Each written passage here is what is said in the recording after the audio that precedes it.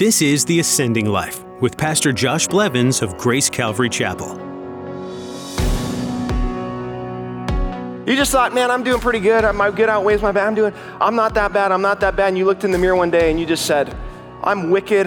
I deserve judgment. God should send me to hell. And that's not what people say until they receive the illumination. The gospel, the Holy Spirit through the gospel illuminates their eyes, their awareness. He is the one who exposes us to truth, takes off the blinders, gives us understanding. It's safe to say that all of us look at ourselves through rose-colored glasses. It feels good when life is going well and we're making the right choices. Even when we mess up, we're quick to shove it under the rug and get back to being happy.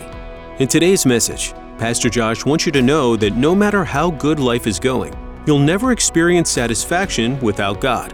All the riches of this world are meaningless when you move on from this life. Invest in eternity and be saved by God's perfect grace.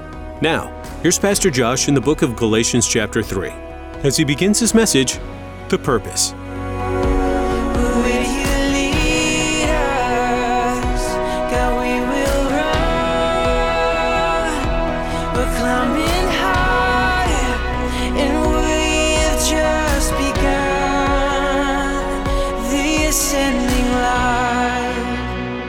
Would you agree with me that the church's need for the power of the Holy Spirit is just as great now as it's ever been?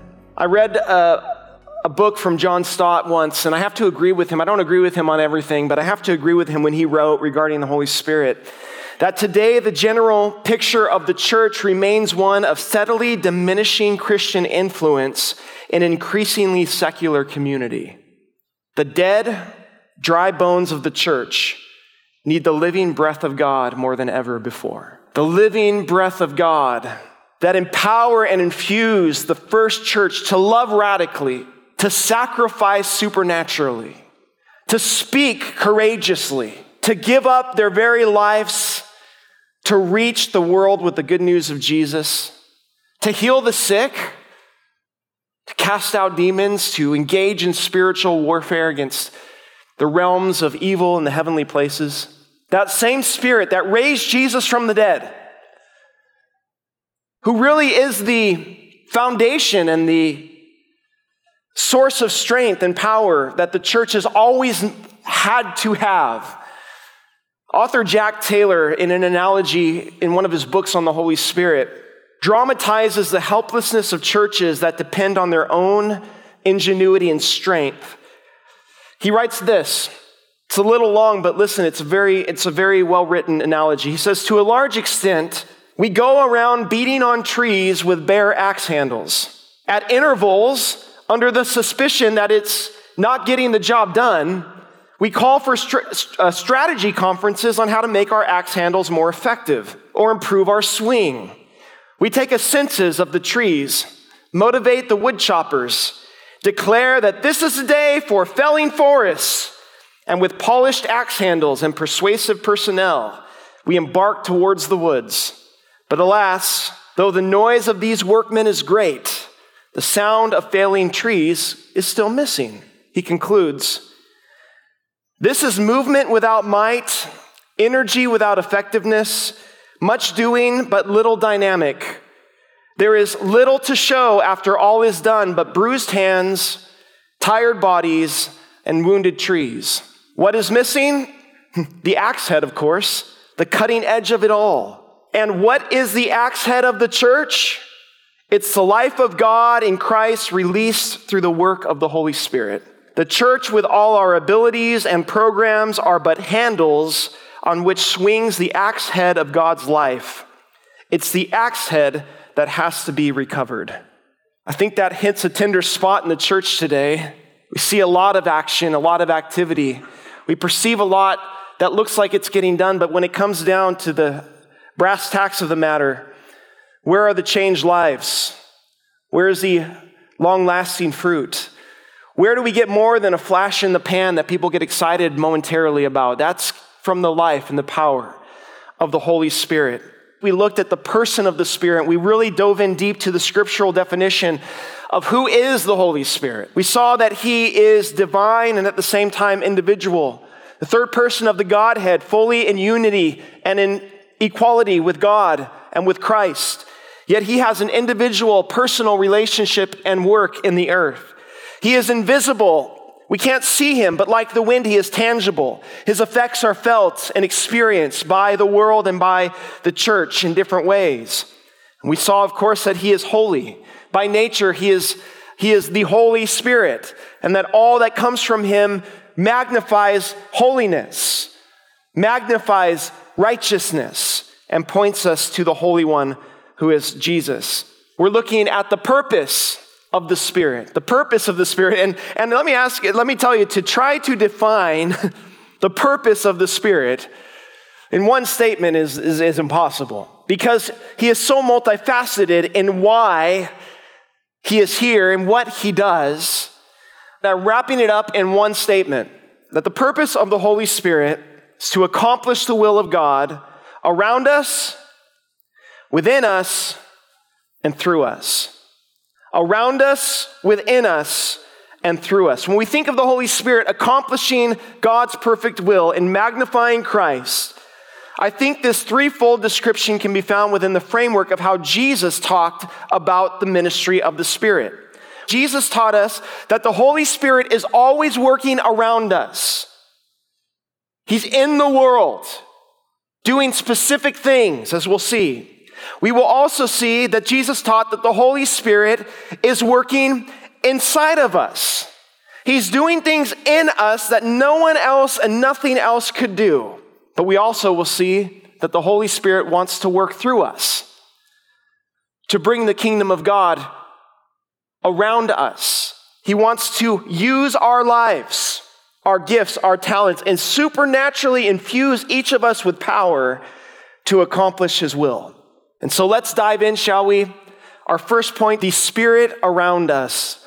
The Spirit around us. Regarding the purpose of the Spirit, it's important for us to understand that the Spirit is not a mere expression or a force that exists only for the Christian, but rather the Godhead is working and present and active in the world within our present day context. Now, I do want to note that the Bible is clear that the unregenerated person who's never placed their faith in Christ cannot receive a personal relationship with the Holy Spirit.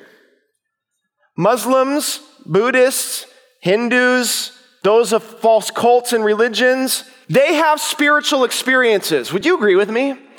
There are a lot of people who have a lot of spiritual experiences in the world. That's because there's more than one spirit that exists. There are spirits.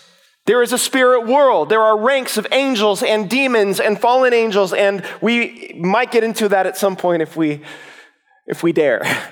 But there's only one Holy Spirit. There's only one God.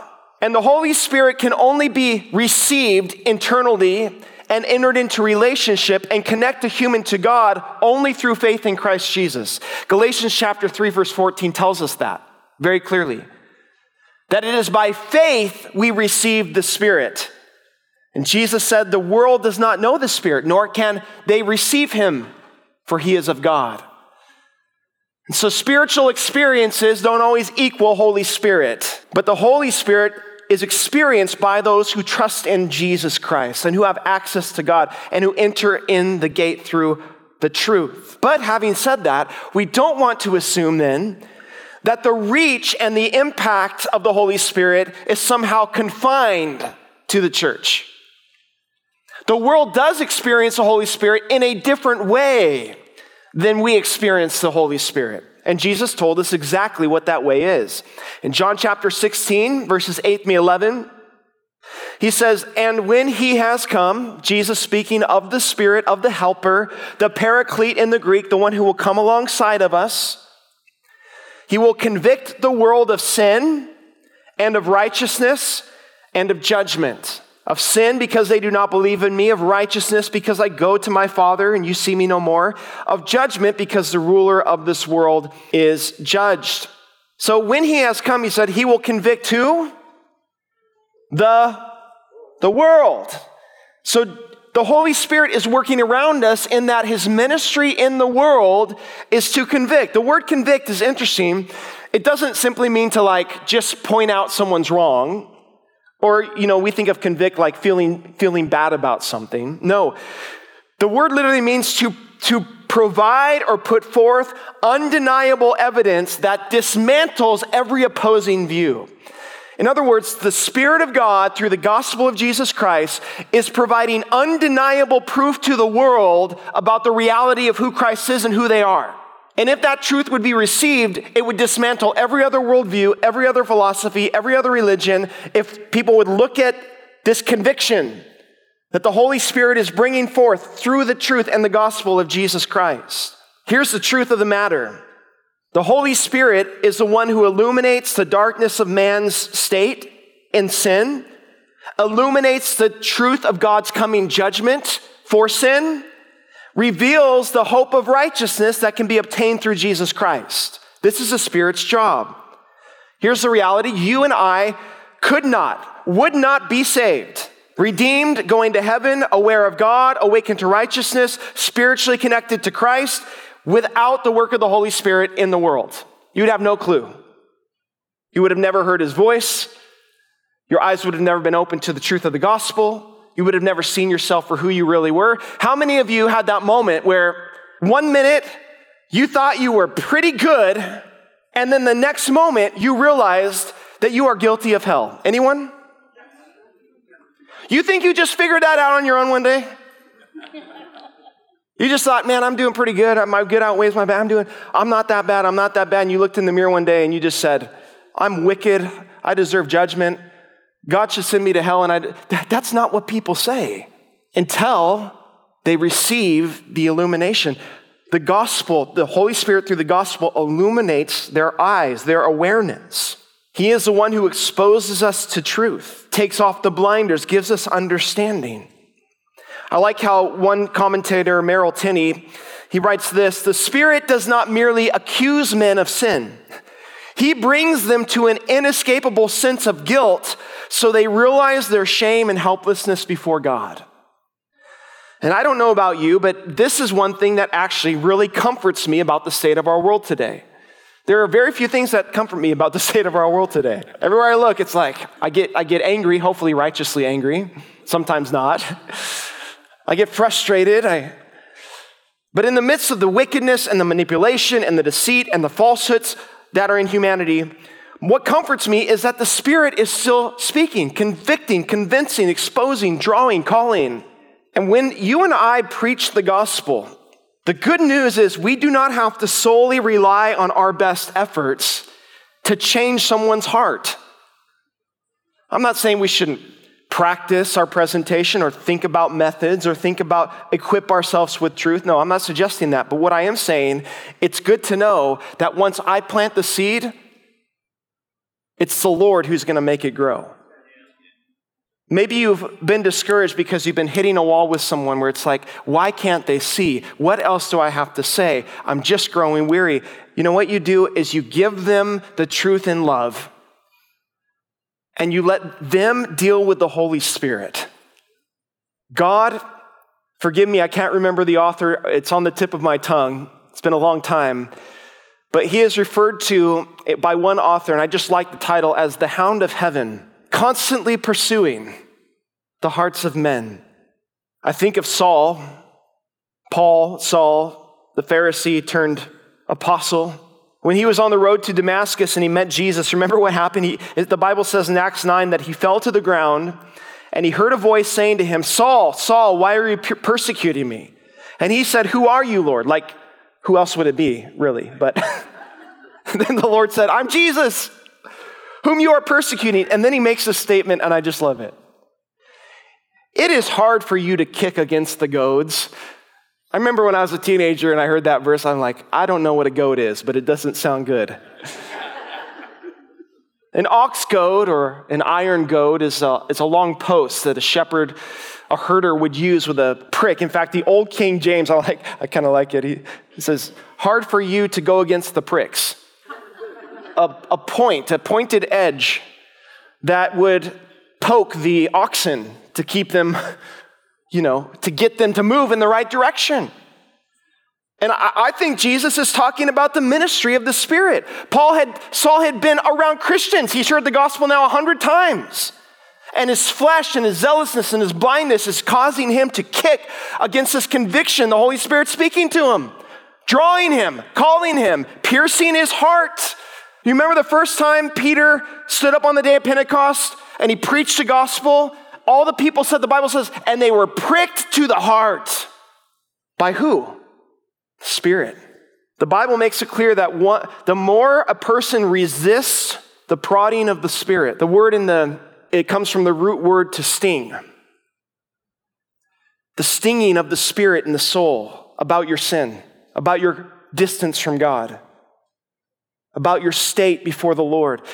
The more a person resists and fights against that, the Bible says that their conscience becomes seared as with a hot iron. In other words, if you don't respond to the prodding iron of God, then the hot iron of sin will sear your heart and you will become calloused to the conviction of the Holy Spirit, to the point that there will come a point in time where God hands you over, Romans says, to the deceitful desires of your heart, and you get to experience the destructive consequences of ignoring the voice of God. Thankfully, Jesus told us what's impossible with man is possible with God. So there's always hope with the Spirit. Sometimes we need to pray and get on our knees, keep preaching the truth. But I'm comforted that the Spirit is at work around us.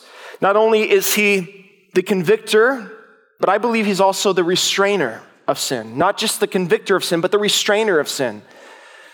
In 2 Thessalonians chapter 2, verse 7, Paul is talking about the Antichrist that's coming and the things that will take place when the Antichrist comes. And he says partially what happens, the Antichrist comes because verse 7 of chapter 2 of 2 Thessalonians says that the mystery of lawlessness is already at work. Only he who now restrains will do so until he is taken out of the way. Now, there's no complete consensus on who the he is that is restraining the mystery of lawlessness. Okay, I'm going to say that up front. But if you have the New King James, you'll see that the word he is capitalized H. I tend to agree that the he is referring to the Holy Spirit, that the mystery of lawlessness is the spirit of Antichrist. And who is restraining the spirit of Antichrist but the Holy Spirit, the spirit of righteousness? And I believe the Bible indicates there will come a time when the church is raptured, so there will be no more voice in the world of absolute truth and righteousness, convicting and fighting for truth and righteousness. But I also believe that the Holy Spirit will lift his restraint that has kept the spirit of Antichrist somewhat at bay and the sin of man somewhat at bay. And let me tell you something right now. If you think it's bad now, when the church is in the world and the Spirit's at work convicting the world of sin, righteousness, and judgment and keeping sin and destructiveness and Satan's intent at a minimum, just wait till the Spirit says, okay, I'm going to let go. You don't want to be around for that. So the Spirit is at work around us. Here I thought I wasn't going to have much to say tonight. Now I wonder if I'm going to finish on time. Secondly, we see the Spirit, the purpose of the Spirit is that the Spirit works within us. The Spirit works within us. Once again, I've read this several times, but the theology of Jesus, John chapter 14, verses 16 and 17, Jesus said, I will pray the Father, and he will give you another helper, that he may abide with you, how long? Forever. The Spirit of truth, whom the world cannot receive, because it neither sees him nor knows him, but you know him, for he dwells with you and will be in you. Notice the two relationships. He dwells with you, and he will be where? In you. So right there, Jesus describes at least, and I say that on purpose, at least two relationships that the Holy Spirit has with the believer. Up until this point, when Jesus says this, the disciples have experienced the Holy Spirit's work, but as one who came alongside of them. They saw the Holy Spirit's miracles through Jesus. They even partook of the Holy Spirit's power to see the Holy Spirit working alongside of them through the ministry of Christ. But until Jesus breathed on them in John chapter 20, I believe, They were not indwelt.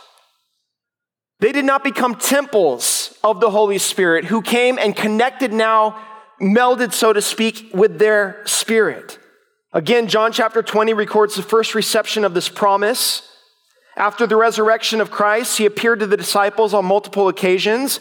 And in John chapter 20, verse 22, Jesus tells them he's going to send them out into the world. And then the next words he says, the Bible says he breathed on them and said to them, receive the Holy Spirit. I don't know why I get this picture of Jesus blowing on his disciples and, Peter thinking like, did he have fish for breakfast? But here, an interesting thing happens, right? Spirit, pneuma in the Greek, breath, wind, air. Jesus is breathing himself, in essence, the Spirit of Christ, the Spirit of God, into the disciples in this newfound relationship. And this is what happens, I believe, to everyone who calls on the name of Christ. You can't do Christianity without the Spirit living in you. I'm going to make a statement that might sound controversial, but think about it. I think that every single spiritual transaction that happens between a person and God can only be mediated by the Holy Spirit. In other words, you can't have a spiritual transaction with God if you don't have the Holy Spirit in you. The disciples, their transaction with God happened through the person of Jesus and the work of the Spirit through Christ. But now that Jesus is gone, if we want to stay connected to the life of God, we have to have that connection where his Spirit bears witness with our spirit. And I think this is important for us to realize that the Spirit of God has taken residence in our life. The verses are too many to list. You and I, the Bible says, are individually temples of the Holy Spirit. Collectively, as a church, we are a temple being built up as a spiritual dwelling place of God. Spirit is in us. And this ought to get us thinking, well, what does the Spirit do in me? I'm confident this is not a comprehensive list, but it's the best I could put together based on my memory and knowledge of the Scripture. Holy Spirit of God in us. First, he seals us. He seals us. But in 2 Corinthians chapter 1, verse 22, and also in Ephesians 1:13, we read that God has also sealed us and given us the Spirit in our hearts as a guarantee. Ephesians 1 says, in Christ you also trusted after you heard the word of truth, the gospel of your salvation, in whom, having believed, you were sealed with the Holy Spirit of promise. So he uses two words, sealed and guaranteed. We are sealed, the ancient picture of the king's signet ring, that when the king would send a communication or something that had to be done in his name, he would take the wax seal, he would put his signet ring, the sign of his authority. And that whoever saw that letter would be, when they saw that seal, they said, don't tamper with that letter, you're gonna get it. And so the mark of Jesus by the Holy Spirit is now put on us in regards to our salvation. It's my personal belief that once the Holy Spirit has sealed you through faith in Christ, that there's no one else that can come and unseal you. And then he's given us the Spirit as a guarantee. The word means down payment. Imagine buying a house. How do you have any confidence that that transaction will go through? You throw out a down payment. Thanks for joining us today here on The Ascending Life with Pastor Josh Blevins. Throughout this study, we're looking into what the Holy Spirit does in our lives and how that plays out in ministry. In the book of Acts, you notice that the day of Pentecost occurred, ushering in a new era for Christians, experiencing God's presence living inside of them. Jesus had physically left them, but he promised to send a helper, the Holy Spirit. As people experience God's presence in their lives, there's a different way that they live due to this powerful influence. We're told not to be drunk with wine, but to be filled with the Holy Spirit. May these messages that you're hearing bring you closer to God and bring about changes in you that can only be attributed to His Holy Spirit working inside you. If you'd like to hear additional messages from this series, called Ministry of the Spirit, go to theascendinglife.com and click on the Media tab. The Ascending Life Ministry is an outpouring of what's going on at Grace Calvary in St. Joseph, Missouri. Our heart is for people to be awakened to the love, truth, and power of God. Do you want to learn more about Pastor Josh? Simply hop onto our website, theascendinglife.com. You can also subscribe to our podcast. Again, that's theascendinglife.com. We so appreciate you listening to this edition of The Ascending Life as we strive to put Jesus first. But that's all the time we have for today. Make plans to join us again because there's more to learn about God and His Spirit right here on The Ascending Life. We're reaching up, we're pressing in.